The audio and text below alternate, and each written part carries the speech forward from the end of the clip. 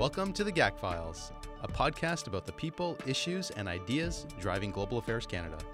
Bienvenue dans les dossiers d'AMC, un balado sur les personnes, les défis et les idées qui animent Affaires mondiales Canada. And now, introducing your host, Global Affairs Canada's David Morrison. Et maintenant, présentant votre hôte, David Morrison d'Affaires mondiales Canada.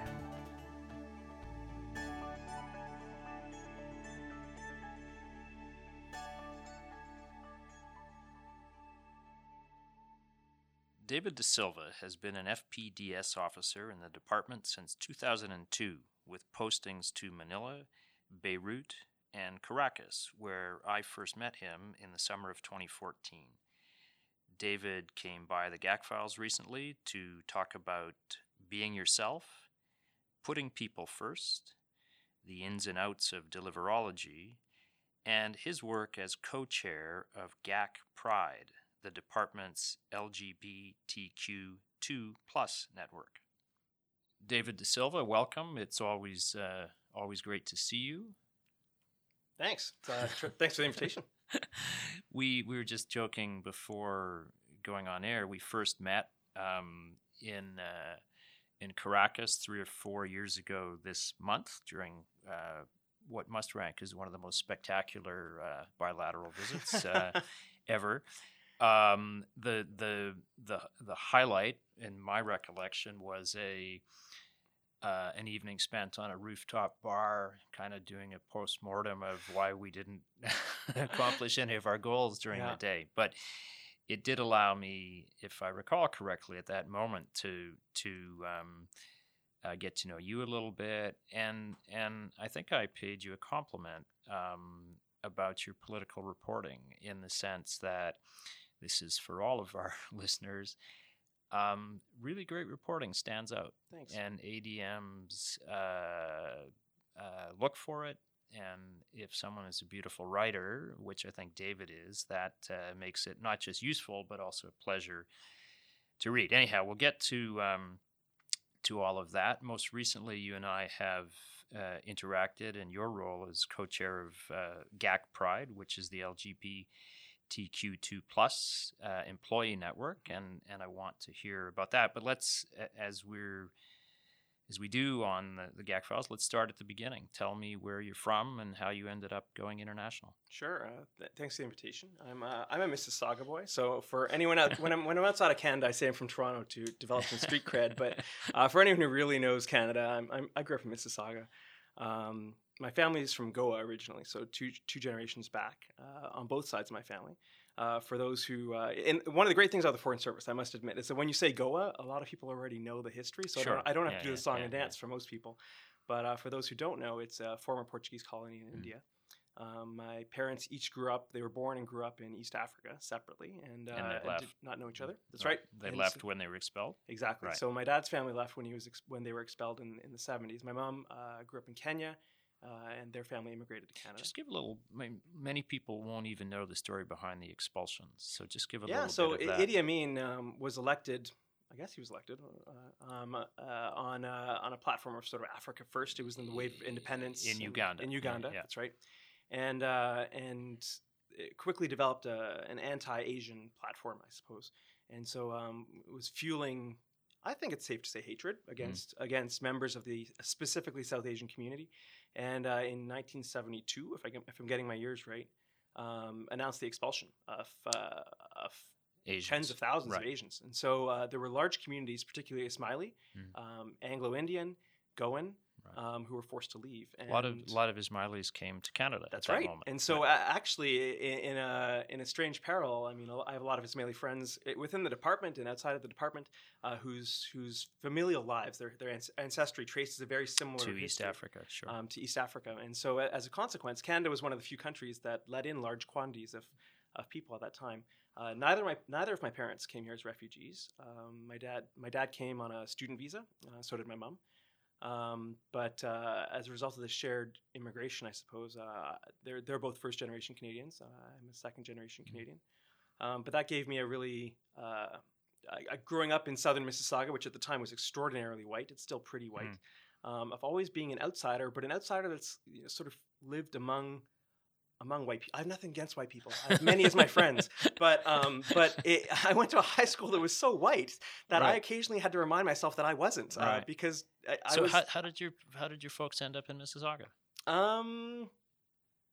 Let's see. I guess it would be my dad's medical practice. So he went to the University of Ottawa. So this was his first stop in Canada here, and had his whole experience skating to work and skating to school rather. Did his medical degree at Western. That's where I met my mom, who was also doing her graduate work at Western. And then my dad moved to Toronto to do his residency at St. Joe's in downtown Toronto. And so that's where they decided to settle. And Toronto is one of the centers for Goan populations around the world, along with just a handful of cities. So did you speak some Portuguese growing up?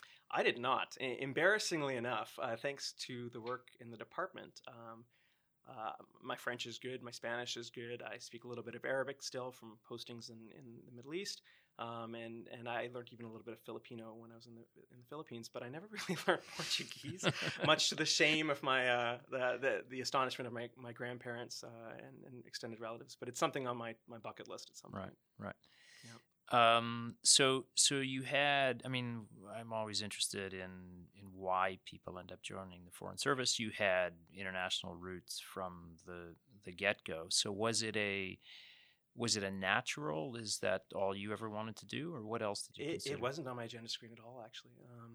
I finished my undergrad was at McGill. I did grad school in the UK, and my plan was to work in the NGO sector in development. My academic background is urban planning, urban development, largely in the third world, and that's still a topic that fascinates me. But I didn't intend to go this route until a friend of mine in residence with me, also Canadian, at grad school in London, said, "Hey, there's this fantastic." So you went down to Canada House. So I listened to the podcast, and we wrote the exam in the same spot, except maybe a few years different. So I met Mel Cap, who at the time was the High Commissioner there.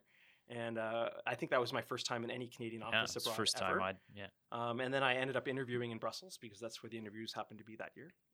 And then from the end of grad school, I came immediately to the department. J'étais vraiment chanceux d'être parmi les personnes engagées dans les conditions d'abinitio, de laquelle Francis a parlé dans une édition antérieure. Alors j'ai passé, c'était 5 mois en total. En français à plein temps. Puis j'ai commencé ici au ministère en 2002.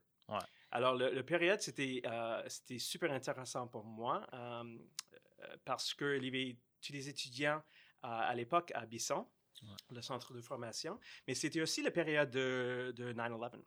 Alors, il y avait des grands changements au ministère, au niveau de sécurité, mais aussi de la politique. So to enter the department at that time was fascinating, which sort of brings us back to where you started this question.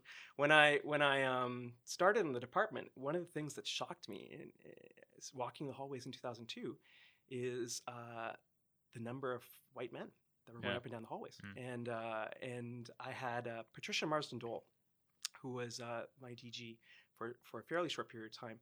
But I remember she stuck out because she was a woman, and that I felt embarrassed that she stuck out because she was a woman. I felt like I shouldn't be noticing these kinds of things, but I did because it was still a world that was dominated after years and years of very little hiring in the 90s.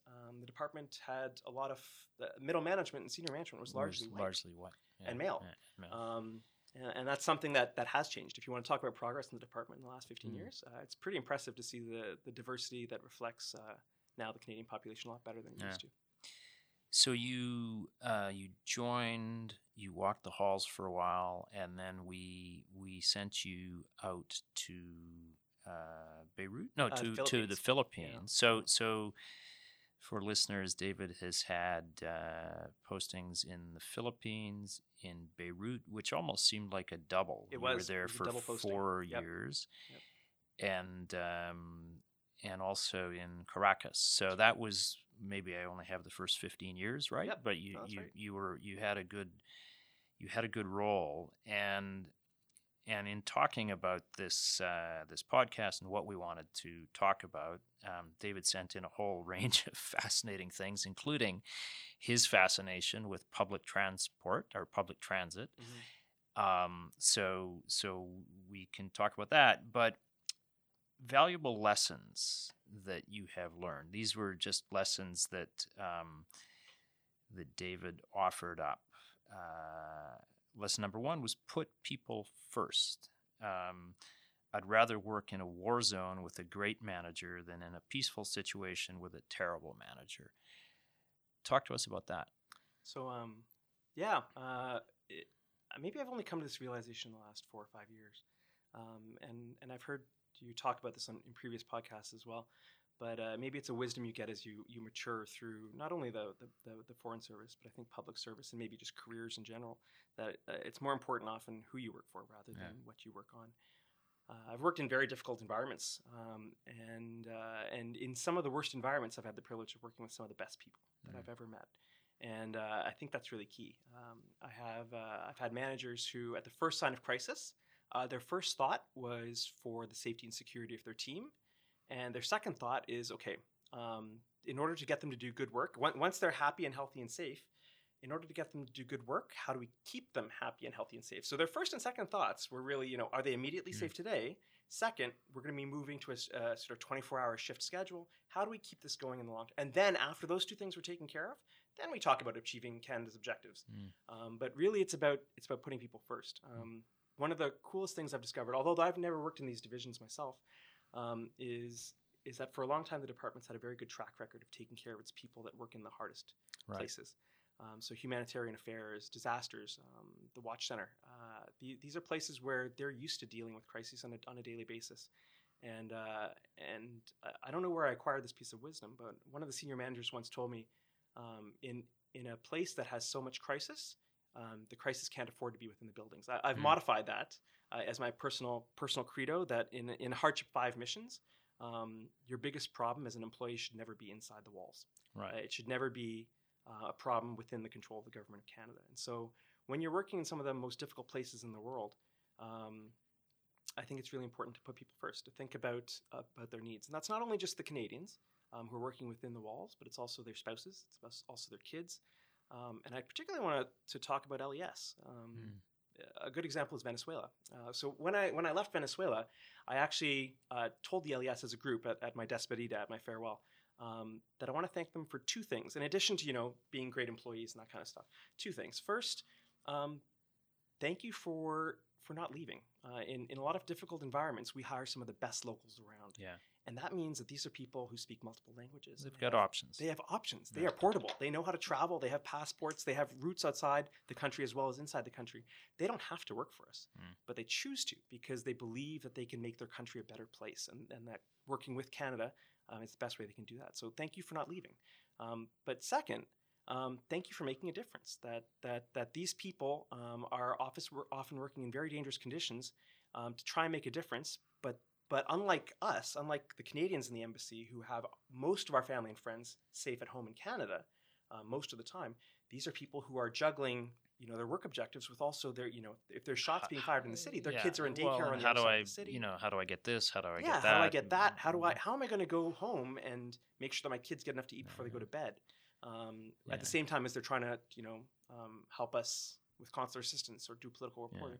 It's part of why we sign up, because it living those experiences challenges our assumptions about what a normal life is, and certainly for me reinforces the sense of how darn lucky we are to live where we do in Canada.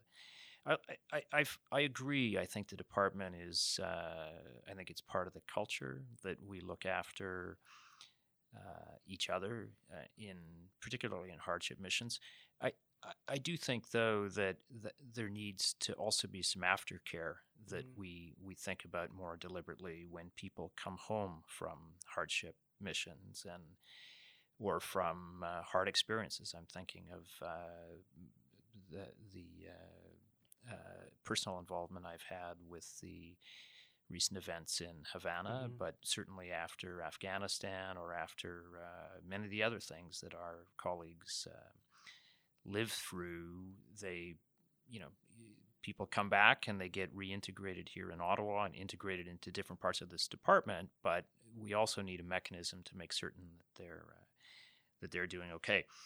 David De Silva, lesson number 2 or learning number 2 is be yourself. Let your personality shine and people will let their guard down. Things flow much more easily if you are being yourself. Being gay and being Catholic have each opened up avenues of possibility for me as a diplomat abroad.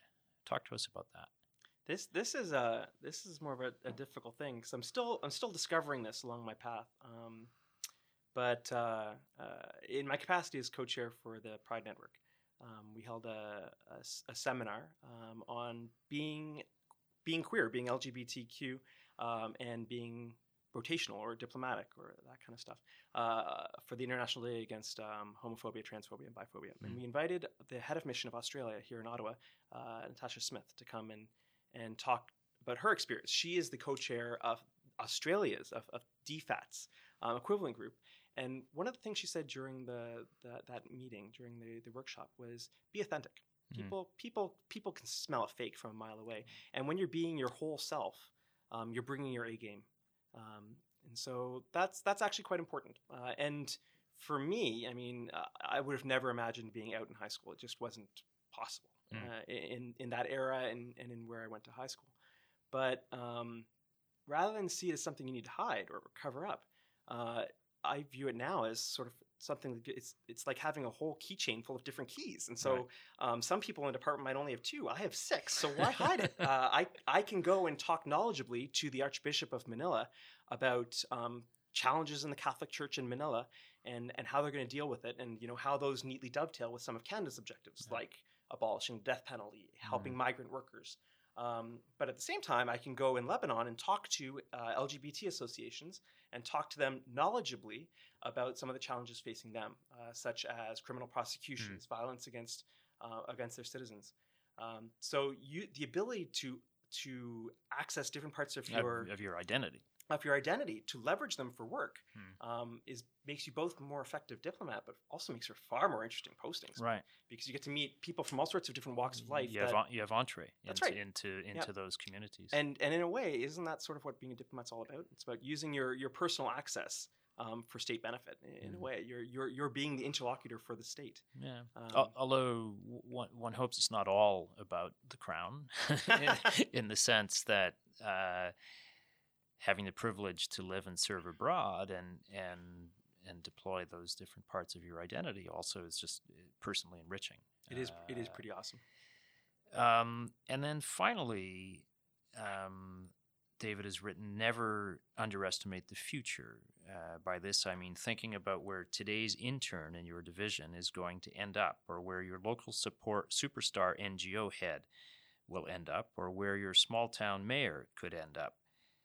I have had work contacts who have become ministers and presidents, been assassinated or kidnapped, or become lifetime friends. And I think there's just real wisdom in being aware that the situations that we find ourselves in aren't static, particularly in some of the places we're called upon to serve, where one of my frankly more junior colleagues at UNDP in New York from one day to the next became Prime Minister of Haiti. So there's all sorts of life lessons in there. But talk to us about never underestimating the future as kind of a thing you live by. I'm going to start with a funny anecdote that I was actually thinking about when I listened to Stephanie Beck's interview with you. So I was the desk officer for Cambodia when she was assigned to become the ambassador. Of course. And on that particular day, it was honestly, this might have been 2 weeks into my time in the department when she got named and was about to head out. And all I was told is that our future ambassador to Cambodia was coming and needed to be briefed. And at the same time, there would be a summer student who was showing up and needed to be trained. And so this young-looking girl came I know where this is going. Yeah, pretty embarrassing, right? Like, so this young girl just came to my office and was like, "Hi, I'm here to talk about Cambodia." I'm like, "Great, no problem. I have an ambassador coming. So 1 second, I'm just going to put you down with these books. Have a flip through." And she very patiently sat down. And it was only about 10 minutes later that I thought, oh, wait a second. Oh, my God. What have I just done? So never underestimate images either or appearances. But in terms of or unconscious bias. That's actually a really, really good point. And it was amazing watching Stephanie work in the first year or two. I remember in the middle of a crisis once in Cambodia, She was both taking care of her family, and as I believe that she was climbing out of the back of her residence into a boat or something like that to escape, gunfire kind of thing, while she's simultaneously like feeding her brand new baby and sending messages on a BlackBerry, and absolutely incredible. But in terms of other experiences, I mean, good colleagues of the embassy in Beirut, Mohammed Chatta, he was a wise counsel to a number of foreign embassies, and I would consider him to be a friend, and subsequently named minister in a Lebanese cabinet and assassinated a few years ago. I had the privilege and honor of being one of the few diplomats to interview Rodrigo Duterte when he was the mayor of Davao in the south of the country. Now the president. Now the president, and he had a very similar reputation at the time as to the one that he has right now. Tough guy, law and order. What did you interview him? You were just on courtessy calls, or it was a courtesy call. It was my first trip to the south of the country, and he hadn't met a lot of foreign diplomats up to that point. And so, as often happens when you visit remote places, I mean, it's not super remote, but outside of the capital, I gathered with a bunch of Western embassies ahead of time and said, "Hey, what should I talk about? I'm fairly new at this game. What do I do?" And they all said, "Yeah, talk to them about human rights." And so I did, and he was quite direct. He said, that's his reputation. It's his reputation. I don't murder kids. I don't do anything, illegal. But when the bad things happen, it's my job as mayor to take care of them. And if I have it right, this is a president who is on the record of having bragged or at least admitted to killing people. That's right. I don't think bragged is an exaggeration. I think he's proud of his record in that respect. And so working with a very active civil society helped to keep people to account, help them to keep their own politicians to account. But it all goes to say you never know where people are going to end up.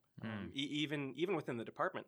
As I mentioned earlier, I've had the luck of working. I mean, I worked with Stephanie fairly early on in my career, and so that was a very good mentor for me and model for behavior. Don Bobiash, Mark Wozdecki.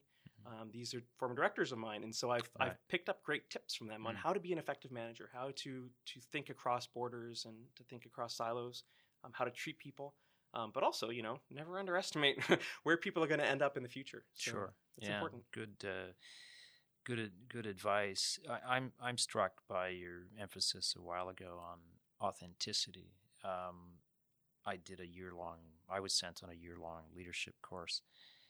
And if there was one thing that shone through, it was that true leaders are authentic.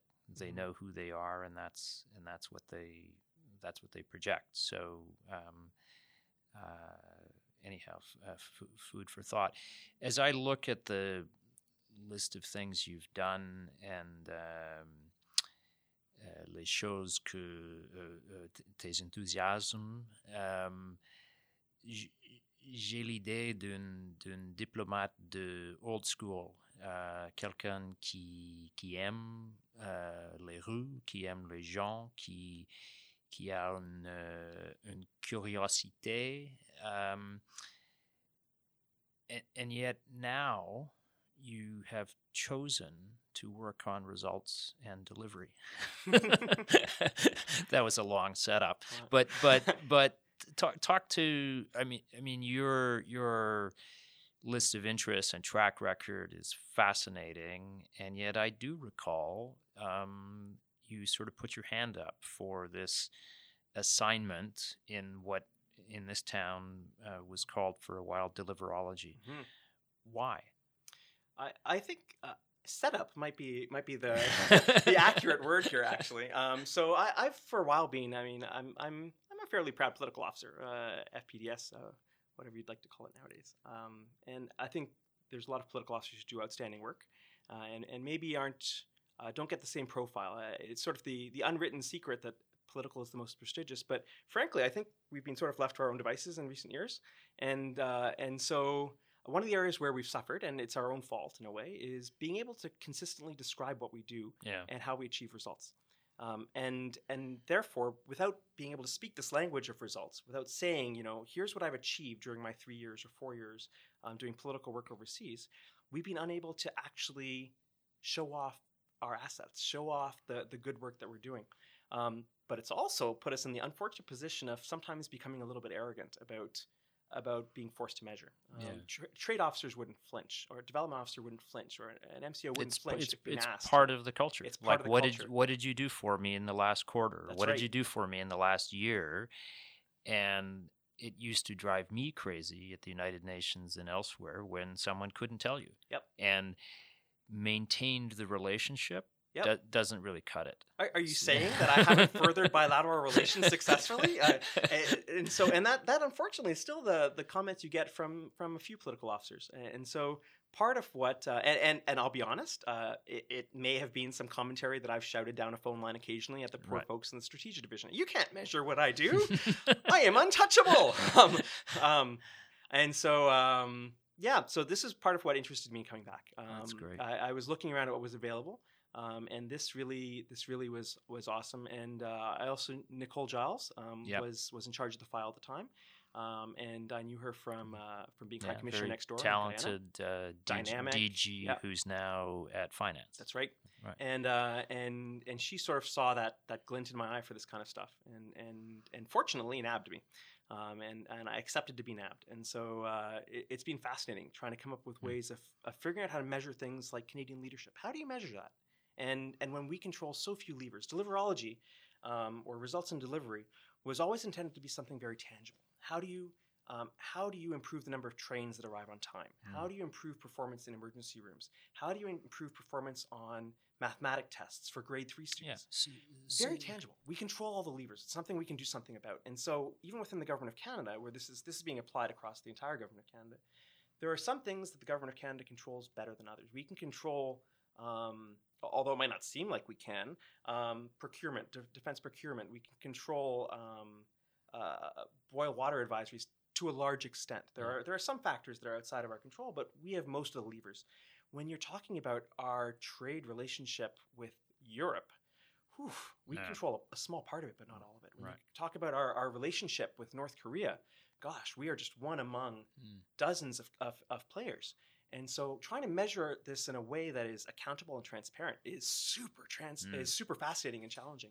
And to do this, you need a team. You need a village to do this. And so we've gone out to universities. We've talked to other foreign ministries. We've talked to other departments across town. And the consensus is we're still learning. Yeah. Well, a daunting challenge, and I'm sure other foreign ministries could learn from us, and vice versa. We're going to bump up against time, but I did want to come back to your work with the GAC Pride network. Just tell us a little bit about how long the network has been in existence, what it has accomplished, because I believe it was recently recognized. I recall very well when you and I guess the co-chair came around to see the deputies, and you had seemed to, in the greatest entrepreneurial tradition, you had found a gap and you had filled it with a very useful organization carrying out useful activities. So talk to us a little bit about how that began. Je devrais, pour commencer, donner tout le crédit à mon coprésident, Mélanie Béjec, qui est maintenant, elle quitte en affectation à Paris. Mais je crois que, je ne sais pas pour être complètement sûr, mais pendant une vingtaine d'années, il y avait toujours un réseau informel des hommes gays, principalement des hommes gays, qui s'est rencontrés pour prendre une bière, pour comparer des notes, pour... Ici au ministère? Ici au ministère, spécifiquement au ministère, et pour donner des conseils. Mais c'était jamais quelque chose de plus formel. La structure pour des groupes minoritaires, j'aime pas cette terminologie, mais Employment Equity Groups en général, c'était créé dans les années 80. À l'époque, même l'idée que les lesbiens, les gays, and bi and trans were just totally out of the picture, pourrait être un groupe identifiés comme un groupe vulnérable, pas vulnérable, mais qui ont avec, besoin de l'aide. Ouais, et avec leurs propres besoins. Exact, Ouais. exact. Alors, comme groupe, nous étions exclus de cette infrastructure.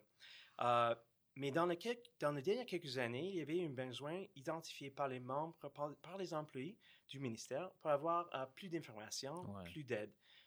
Les familles LGBT sont plus complexes qu'avant maintenant. Avec le mariage de même sexe, avec les adoptions légales au Canada, il y avait un besoin d'avoir plus d'informations sur les questions comme si je suis affecté en Chine, est-ce que mon conjoint peut amener son enfant, notre enfant avec nous? Si je suis un homme avec VIH, est-ce qu'il y a des services mentaux et de santé qui seront disponibles en Afrique du Sud pour moi?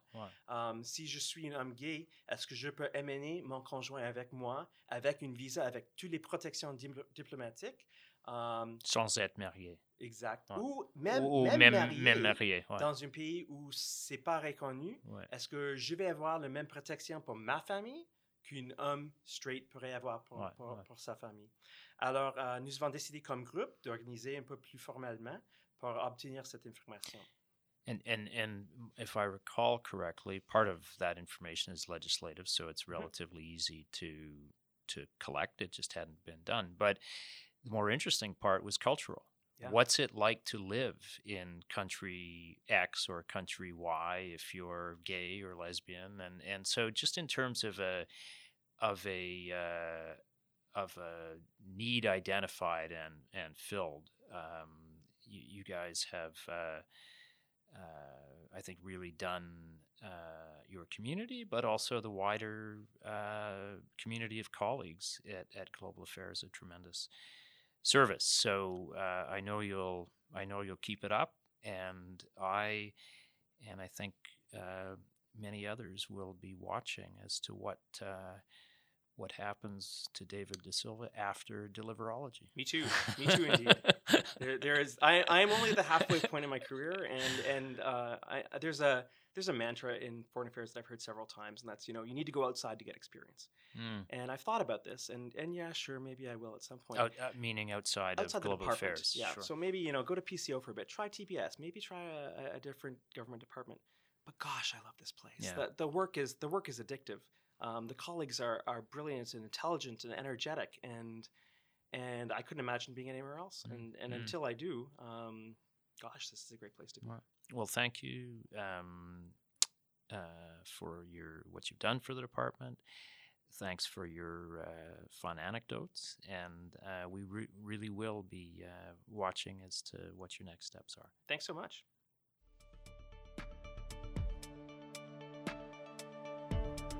We hope you enjoyed today's discussion. If you have feedback or suggestions for future topics or guest speakers, please send David an email. Nous espérons que vous avez apprécié la discussion d'aujourd'hui.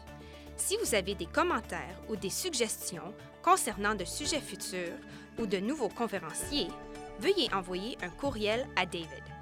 Thank you for listening, and we look forward to you joining us on the next episode of The GAC Files.